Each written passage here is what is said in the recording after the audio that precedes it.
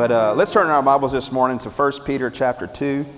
1 Peter chapter 2, we're going to continue in our study of the outsiders. And very excited about preaching this message this morning.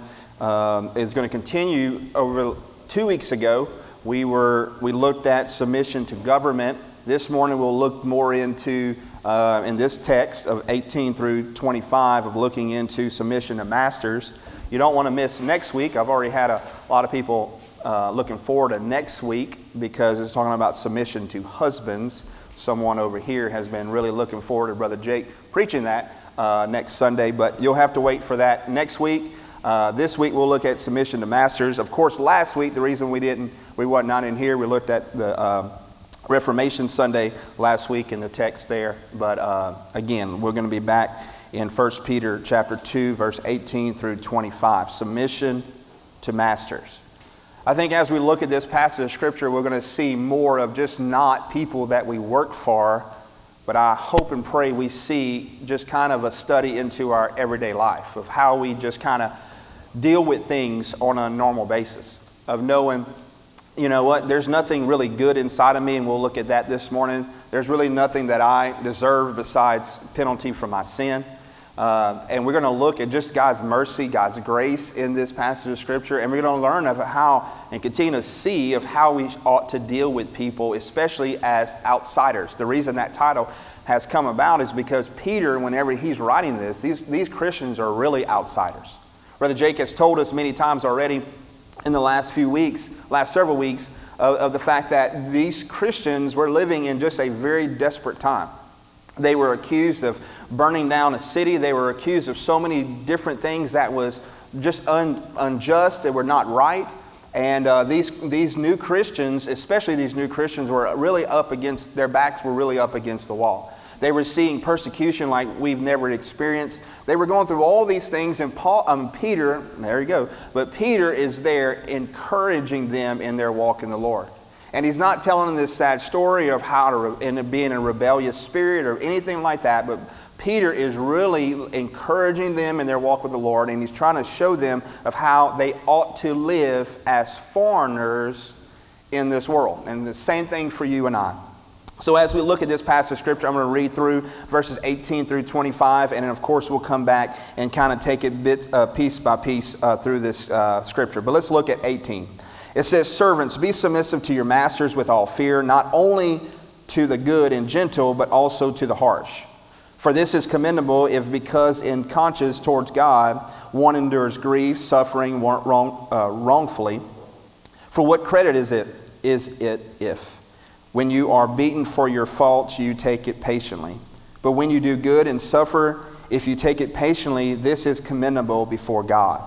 For to this you were called, because Christ also suffered for us, leaving us an example that you should follow his steps, who committed no sin, nor was deceit found in his mouth, who, when he was reviled, did not revile in return. When he suffered, he did not threaten, but committed himself to him who judges righteously, who himself bore our sins in his own body on a tree, that we, having died to sins, might live for righteousness, by whose stripes you were healed. For you were like sheep going astray, but have now returned to the shepherd and overseer of your souls." Let's pray. Lord God, we just thank you. We love you, Lord God. We just praise you this morning for your word. Thank you for those verses this morning, Lord God. Thank you for allowing this to be just tucked into this Bible, that we can look at it this morning, Lord God, that we could see your truth in it. There was so much truth in those scriptures this morning as we read. I pray that we'd be able to really open it up, unpack it this morning, that you would allow the things that are coming from my mouth this morning, Lord God, to be words from you and not of my own. Again, Lord God, we ask that you would allow these words, these things from your word, to speak to our hearts, speak to our minds this morning, that when we leave this place, we'd be different than when we came in.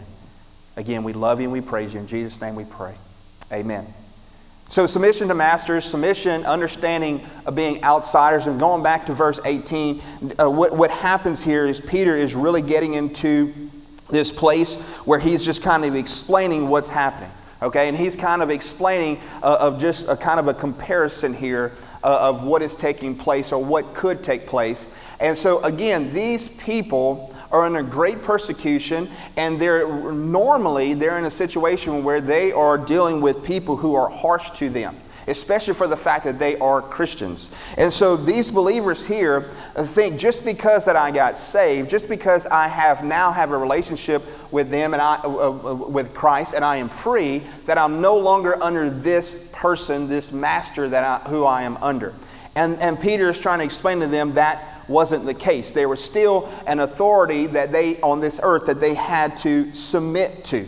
It's just like, for me personally, my dad served some time in prison. And that's where he come to know the Lord, was whenever he spent time in prison. I've shared that with us before. And he spent from 1976 to 1979 in federal prison. When he was there, he found the Lord.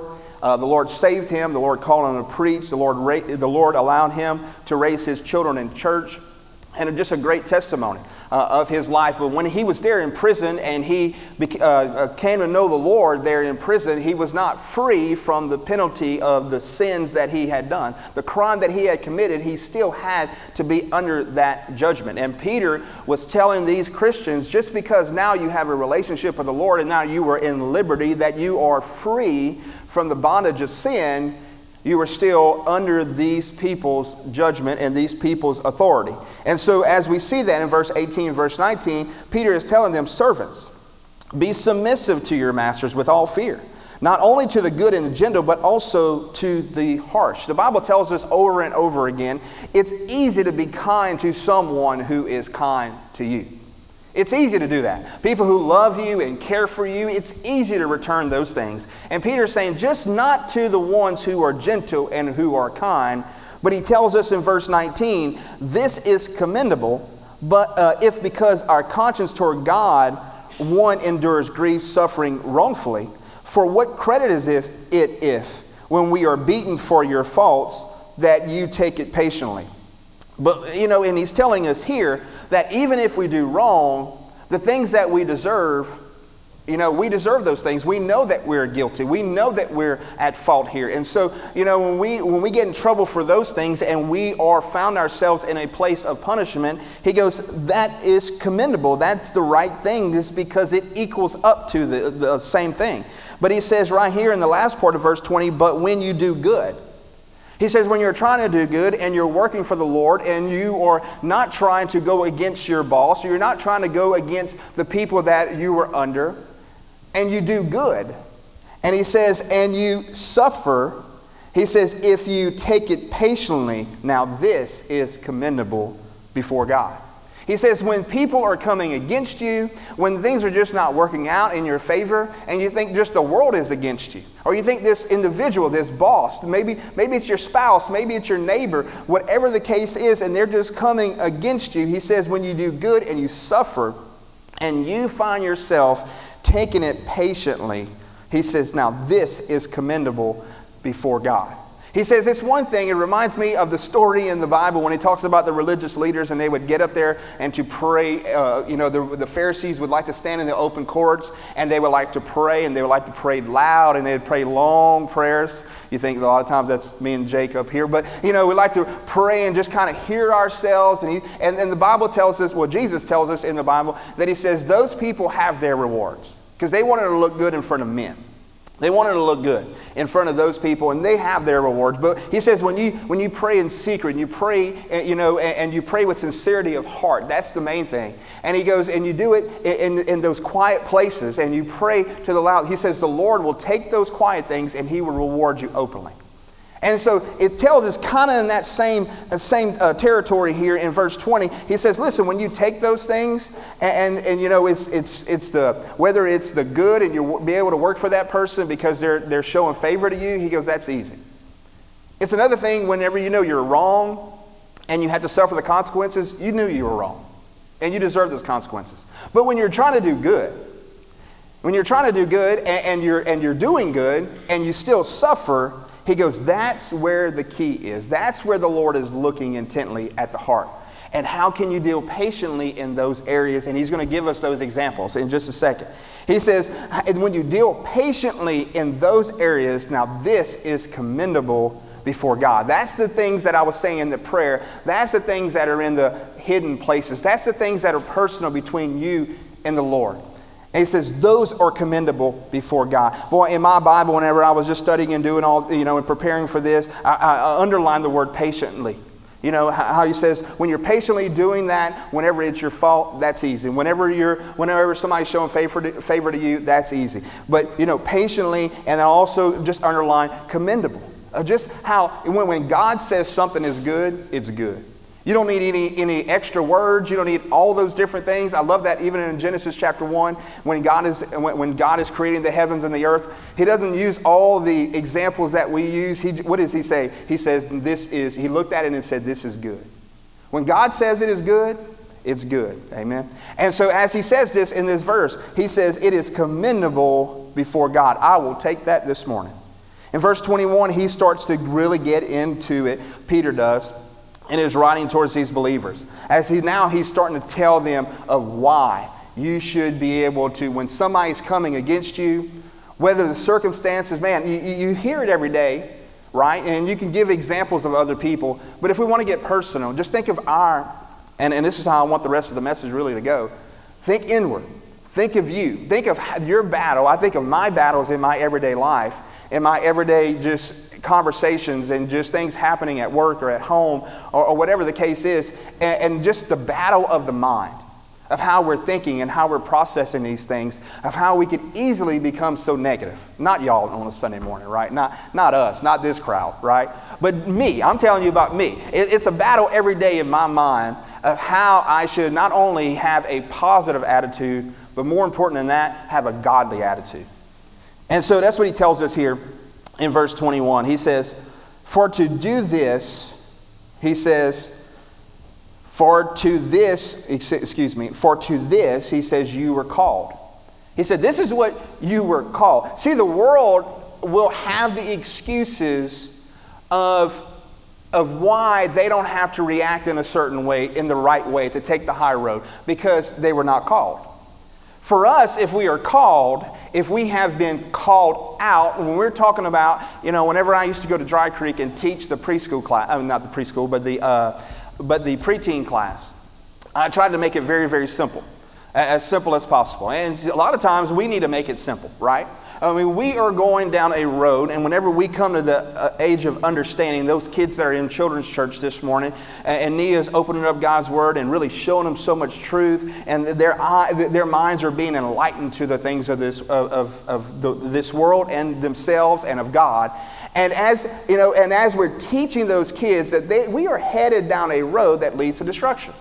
Our sins, our penalty of sins, will lead us to this road of destruction. And he says, listen, we were called out of that situation, and we now, when we trust in the Lord, he has turned us around. We didn't do anything of ourselves on our own. He says when we trust in him, he turns us, and he gives us that direction that is following the Lord Jesus Christ. When he tells us there's two roads. There's a road that many will follow, and there's few that will find this road. And so as we have been called out, if you say that I have a relationship with the Lord and I have been called out as far as going to the place of destruction and away from the Lord, but now I have been called to the things of God as a believer, he says, for to this you were called. You were called out because the only reason that we can even hang our hat on the fact that we were called, that we have been chosen of God, he says, because Christ also suffered for us.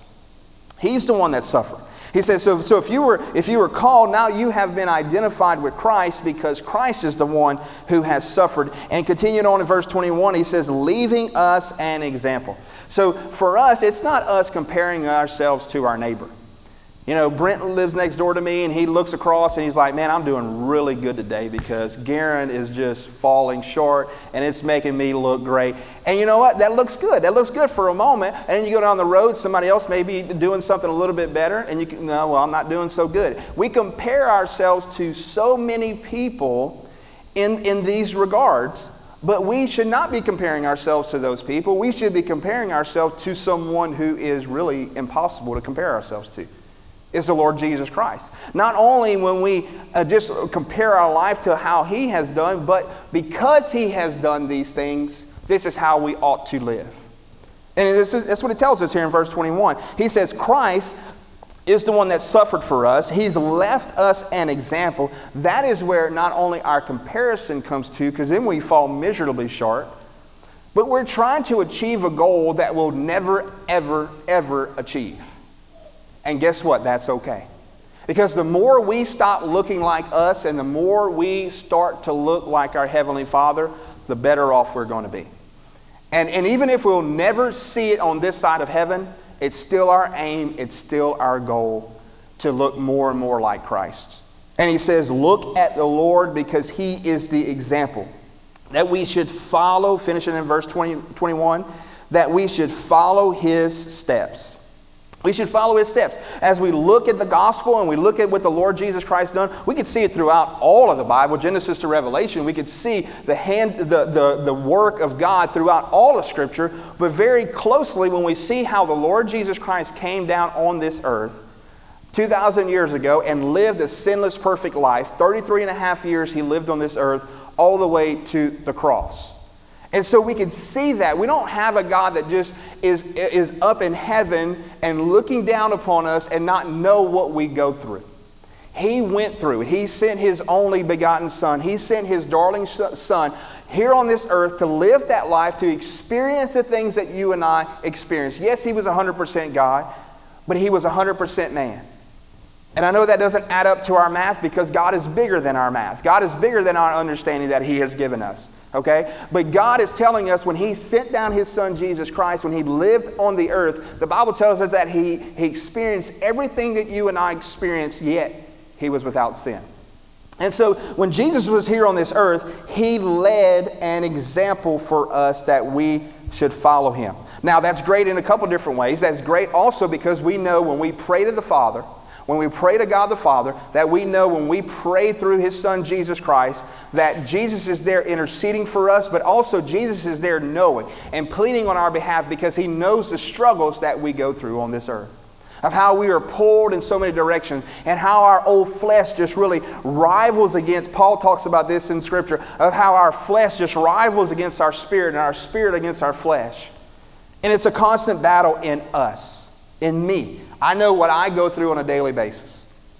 In verse 22, I love this. Peter dips back into Old Testament Scripture and he talks about the prophet Isaiah. And he mentions this right here. He says in Isaiah, prophesying about who Jesus was going to be and how He was going to come. He says, Jesus, this Messiah that was spoken about by the prophet Isaiah, he says, who committed no sin in verse 22. He committed no sin. So there was nothing that He was guilty for that He had to suffer for, as we talked about earlier, okay? And there was nothing of that for Jesus. He says, continue in verse 22, nor was deceit found in His mouth. There was nothing that He was doing sinfully, and there was also no deceit in the Lord's mouth. And in verse 23, it tells us, continuing, Peter picks back up and he says, who, when Jesus was reviled, when people started to come against Him, He did not give them an eye for an eye and a tooth for a tooth.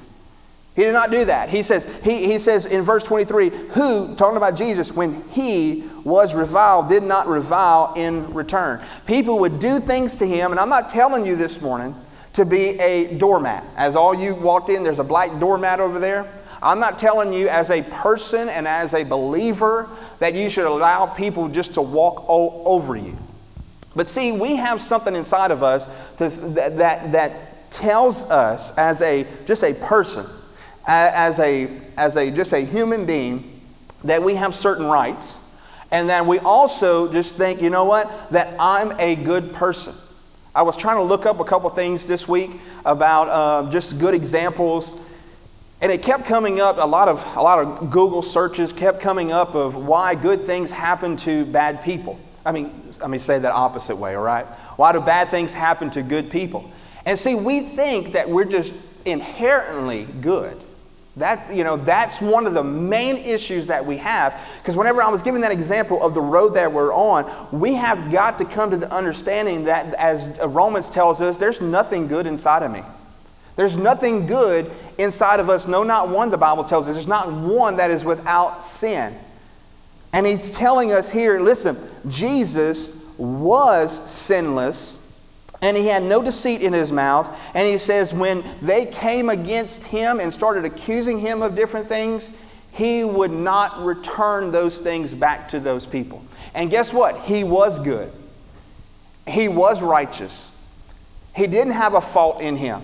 For us, we are inherently sinful people.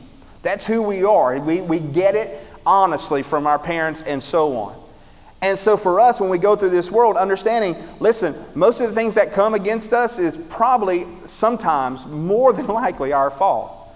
But even if it isn't, he says, don't return that kind of fire for fire in here, as Jesus did. As Jesus did. And continuing on in verse 23, it says, when he suffered, he did not threaten. When they came against him and he suffered because of their wrongdoing, he says he did not threaten, but committed himself to him who judges righteously. Now, this right here is just, before we get into this, I want to remind us, before we get into he committed himself to him, and I want to talk about a heavenly timeline in just a second, but I want us to remember the story of Job. The Bible, theologians tell us that Job was probably one of the first books of the Bible that was ever written. And it was one of the earliest books. And Job's tucked away there right before Psalms and Proverbs. And Job tells us of a story of a man who was righteous before God. We also see a glimpse and a picture of heaven, don't we? Of how Satan, as a disobedient servant, comes and says to the Father, when he's having a conversation with God, we see this conversation in heaven. And we see God say to Satan, have you noticed my servant Job? Remember that story? Have you noticed my servant Job? And Satan says, absolutely I have. He says, but you have such a wall of protection around him that I cannot get to him. And he tells him those things. This is in Job chapter 1. Great book, great chapters for you to read as well. It says, as you look at that in Job chapter 1, he says, have you noticed my servant Job? He says, yes, you have a wall around him. I can't get to him. And he says, and Satan tells God, he says, listen, if you would pull down those walls, he says, I guarantee you Job would curse you because of you taking away all the things that you have blessed him with. Let me tell you something. God wants to bless you this morning. He does. It's like, listen, if you want to bless your kids, especially when they're obedient, especially when they're doing the things that you've asked them to do, you want to reward them. And God does the same thing for his children. He wants to really bless you and reward you this morning. And so for us, when he says that, as far as Satan to Job, it was true. I mean, Satan to God about Job, it was very true. Job was doing the things that God wanted him to do, and God was blessing him. It goes in chapter 1 and tells you about all the things that Job had. God gave him all these possessions, but Job didn't allow those possessions to get a hold of him. He continued to worship the person who was giving him those possessions. And so finally, we see, you remember the story, God begins to just pull back a little bit his hedge of protection around Job. And finally, God says to Satan, he says, listen, anything you can do to him, you can. He says, but just don't take his life. And so you see all of these things happen. Job loses his children. Job loses his livestock. He loses all of his possessions that God had blessed him with.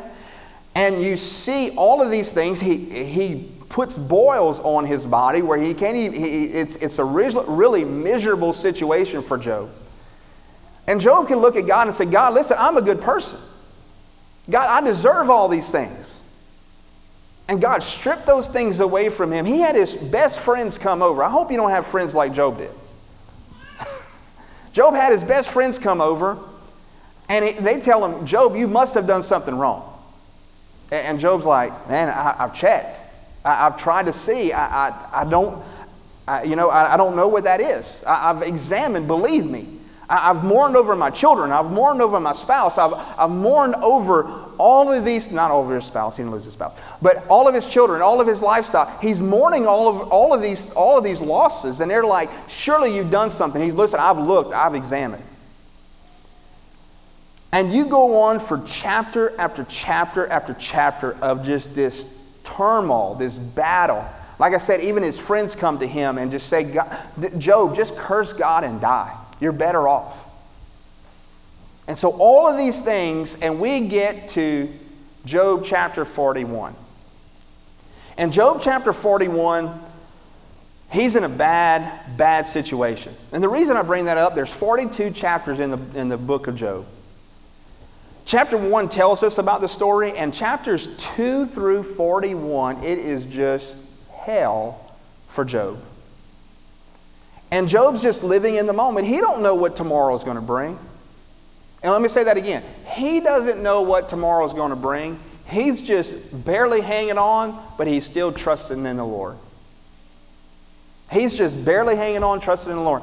I thank the Lord many times, and probably more, I need to more so than not. I'm glad there's not a book of Garen in here, for good and bad reasons. And you should be thankful there's not a book of your name in this Bible. Because we'll look at them and go, man, why they didn't understand and why they didn't see. And you can look at yourself and why didn't I understand and why didn't I see. We have the benefit of reading Job chapter 42, and the next day God's saying enough's enough, and God restores him double of what he had. We don't know we don't know Garen chapter 42 in our lives. And you don't know your name, chapter 42, in your life. That's why we just trust the one who does. God blessed him with all of the children that he had. And I've kind of looked into that before, just thinking about it. He didn't give him double the amount of children because he still had those children in heaven. But he doubled him on the livestock that he had on this earth. Everything that he had on the earth that it counts for us, he doubled it. Because of his faithfulness to God, because he trusted God. Even when he couldn't see the hand of God, he still trusted the heart of God. Job 42. And so it tells us here in verse 23, finishing up, he says in verse 23, he says, but, talking about Jesus here, and this is, look, I'm not here to, the reason I still read out of my New King James, I love the ESV, other versions that we use here, is because I need this sometimes in my Bible. The King James doesn't even do this either. But the New King James does, and I'm thankful for it. It says in the last part of verse 23, it says, but committed himself, and himself is capitalized, talking about Jesus on the earth, to him, that's actually talking about God the Father. That him is capitalized there, talking about God the Father, who judges righteously. And so what he's telling us in verse 23, he says, when all of these things were happening to Jesus while he was on the earth, and the book of John does a great job of this. You remember the first thing that Jesus does in the book of John, and the first miracle? He turns the water into wine, right? He's at the wedding feast. His mother comes to him. They ran out of wine. And what are you going to do? And Jesus tells her, Jesus still does it, but what does he say fully? First of all, he says, my hour has not yet come. There's many times in the book of John, he records this for us, where Jesus says, my hour has not yet come. He says, my hour is not yet come. And then when it really gets close, he says, my hour is coming. And then when he gets to the end where he gives himself up to be persecuted, he says, my hour has come. And the reason is because he was not on his own timetable. He was not on his own timeline. He was on the Father's timetable, of what he should do. When he was on the earth and he was focused on the day-to-day things, still in a sinless situation where he was not sinning, he would take time for himself. He would pray. He would gather himself. He would seek what the Father had for him, just like you and I need every day. And he says, listen, he committed himself to God, to his Father, for the bigger picture. But here's a man wanting to come to arrest me. Here's a man that's wanting to come against me. And Jesus didn't look at the situation just like Peter did. Peter just saw someone coming after someone that he truly loved, someone that he truly admired. And Peter, what did he do? He responded in such a way where he took the sword and he took the man's ear off because he didn't want Jesus to be taken in that moment. And Jesus knew what the time was. Jesus knew he didn't have just an earthly picture, he had a heavenly picture of what was to come, because he kept his eyes on the Father to see what the Father was up to, and he knew that his time was coming where he needed to be taken. Even though he was falsely accused, it was a time for him to be taken and to be beaten for our sins and for our transgressions. It was time for him to go to the cross. He had a heavenly timeline. Verse 24 says, who himself, Jesus, bore our sins in his own body on the tree. He took our punishment. He took our hell for us because we deserve those things, but he took it for us. And so when we go through this life, whether it's our fault or it's somebody else's fault, Jesus is our example that we don't give people what they deserve. We give them mercy and grace, and that's what he's telling us here. He's the one that took our sin. He took your sin. He took my sin. And so when I say, Lord, it's not fair, he says, yeah, it's not fair. And it wasn't fair to him. But you know what? He's our example. He is something that we measure ourselves on, and we should be like him. That we, having died to sins, and not only sins, but also ourselves, that we might live for righteousness. That we can be right before God. So when we stand and we say, God, here's the situation that I'm battling with. I may be at fault. This person may be at fault. Neither one of us are at fault. Nobody wants to take responsibility for whose fault it is. I don't know the situation. But Lord, I don't want to deal with it like my eyes are only on this earth. I want to deal with it in a heavenly sense. Lord, you tell me how I'm supposed to deal with this situation. I want you to get the honor and glory. Lord, help me walk in your steps, in your ways. Whether it's my boss, whether it's my spouse, whether it's my children, whatever the situation that you may be dealing with, Lord, I need to see it through your eyes so I can live in righteousness, in right standing before you.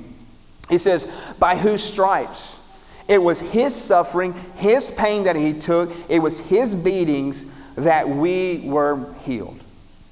It was because of what he's done for us. And so if he's done that for us, we need to live in him, and it's because of him. In verse 25, and we're almost done. Turn to your neighbor and say, finally, he's almost done, right? Nobody. All right. 25 says, for you are like sheep going astray. Understand, look, the Bible tells us when we were headed down that road that we were blind, that we couldn't see. That we were headed down a road that we were just going just along with everybody else, thinking what we were doing is right. And he says, you're just like sheep with no leader. You're just going and wandering off. And he says, listen, when you finally understood, because God was so gracious and so merciful to you, that he allowed you to see different things, whether it was bad circumstances, good circumstances, but he allowed you to see him. And allowed you to see yourself, that knowing, you know what, I'm in desperate need of a Savior. I need something. And when God opened up your eyes, he says, follow after me. I'm going to lead you. I'm going to guide you. And if you have done that, we constantly have got to be reminded. We have to be reminded daily.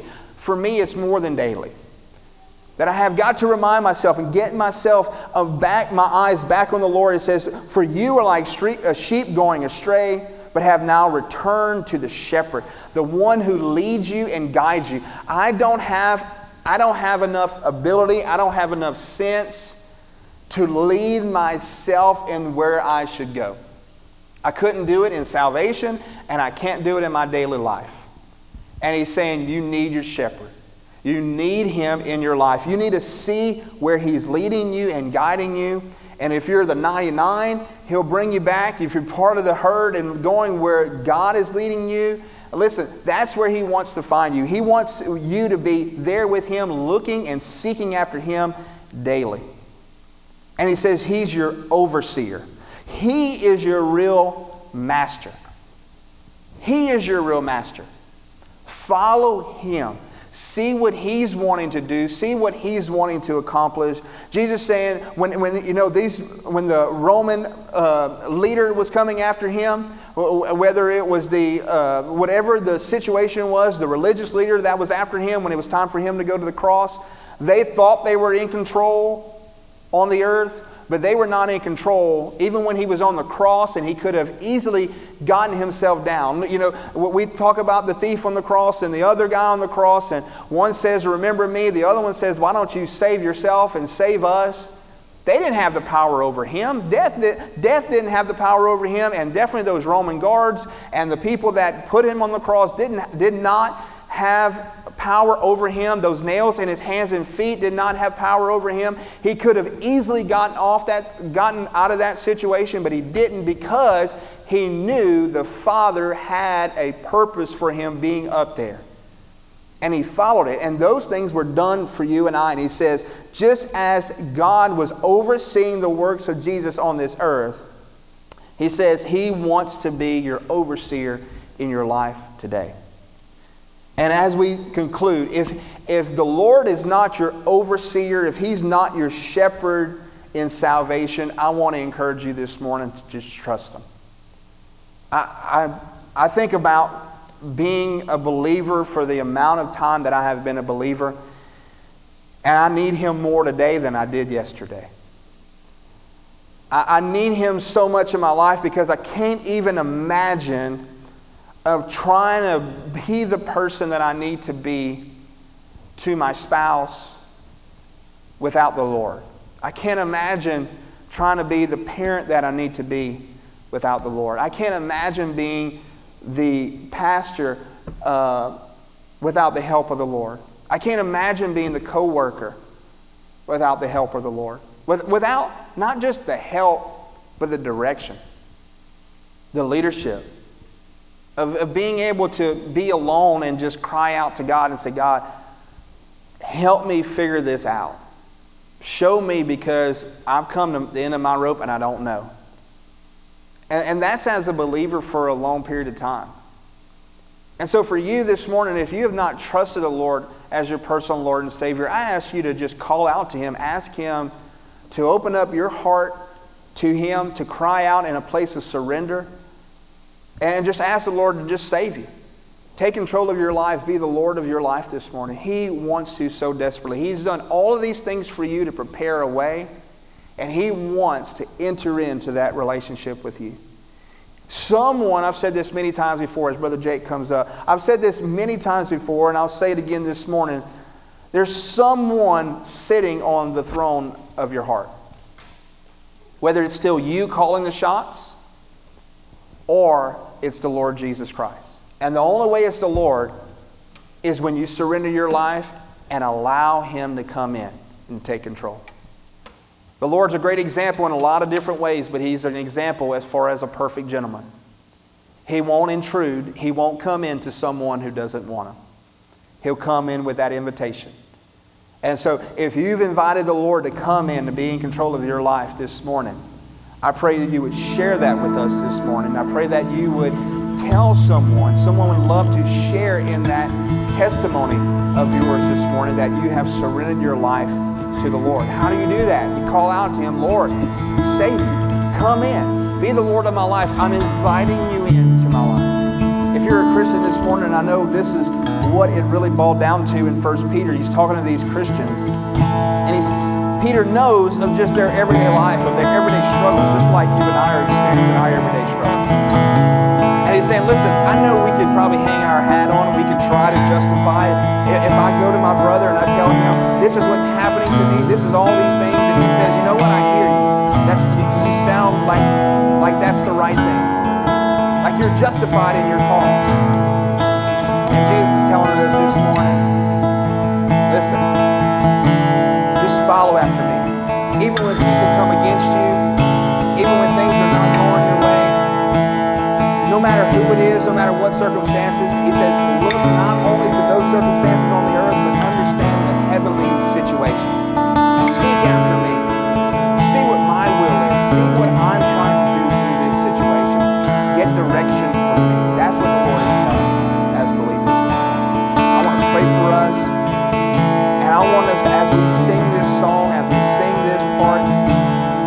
just a time of invitation necessarily or a response, but a time of celebration, that we can really praise the Lord, that we're going to go out this week and we're going to do these things that God has spoken our hearts about. Lord God, we love you, we praise you.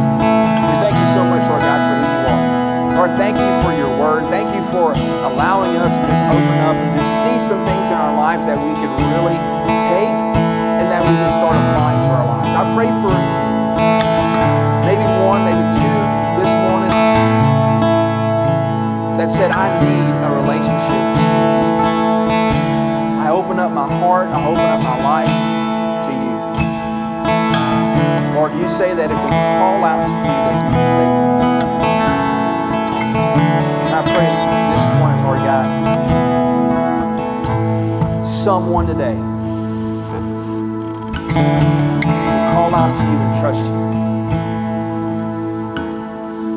Lord, I pray for Christians this morning, Lord God, as we walk out these doors and we face real life. We face the circumstances that, whether we put ourselves in or circumstances just of this world,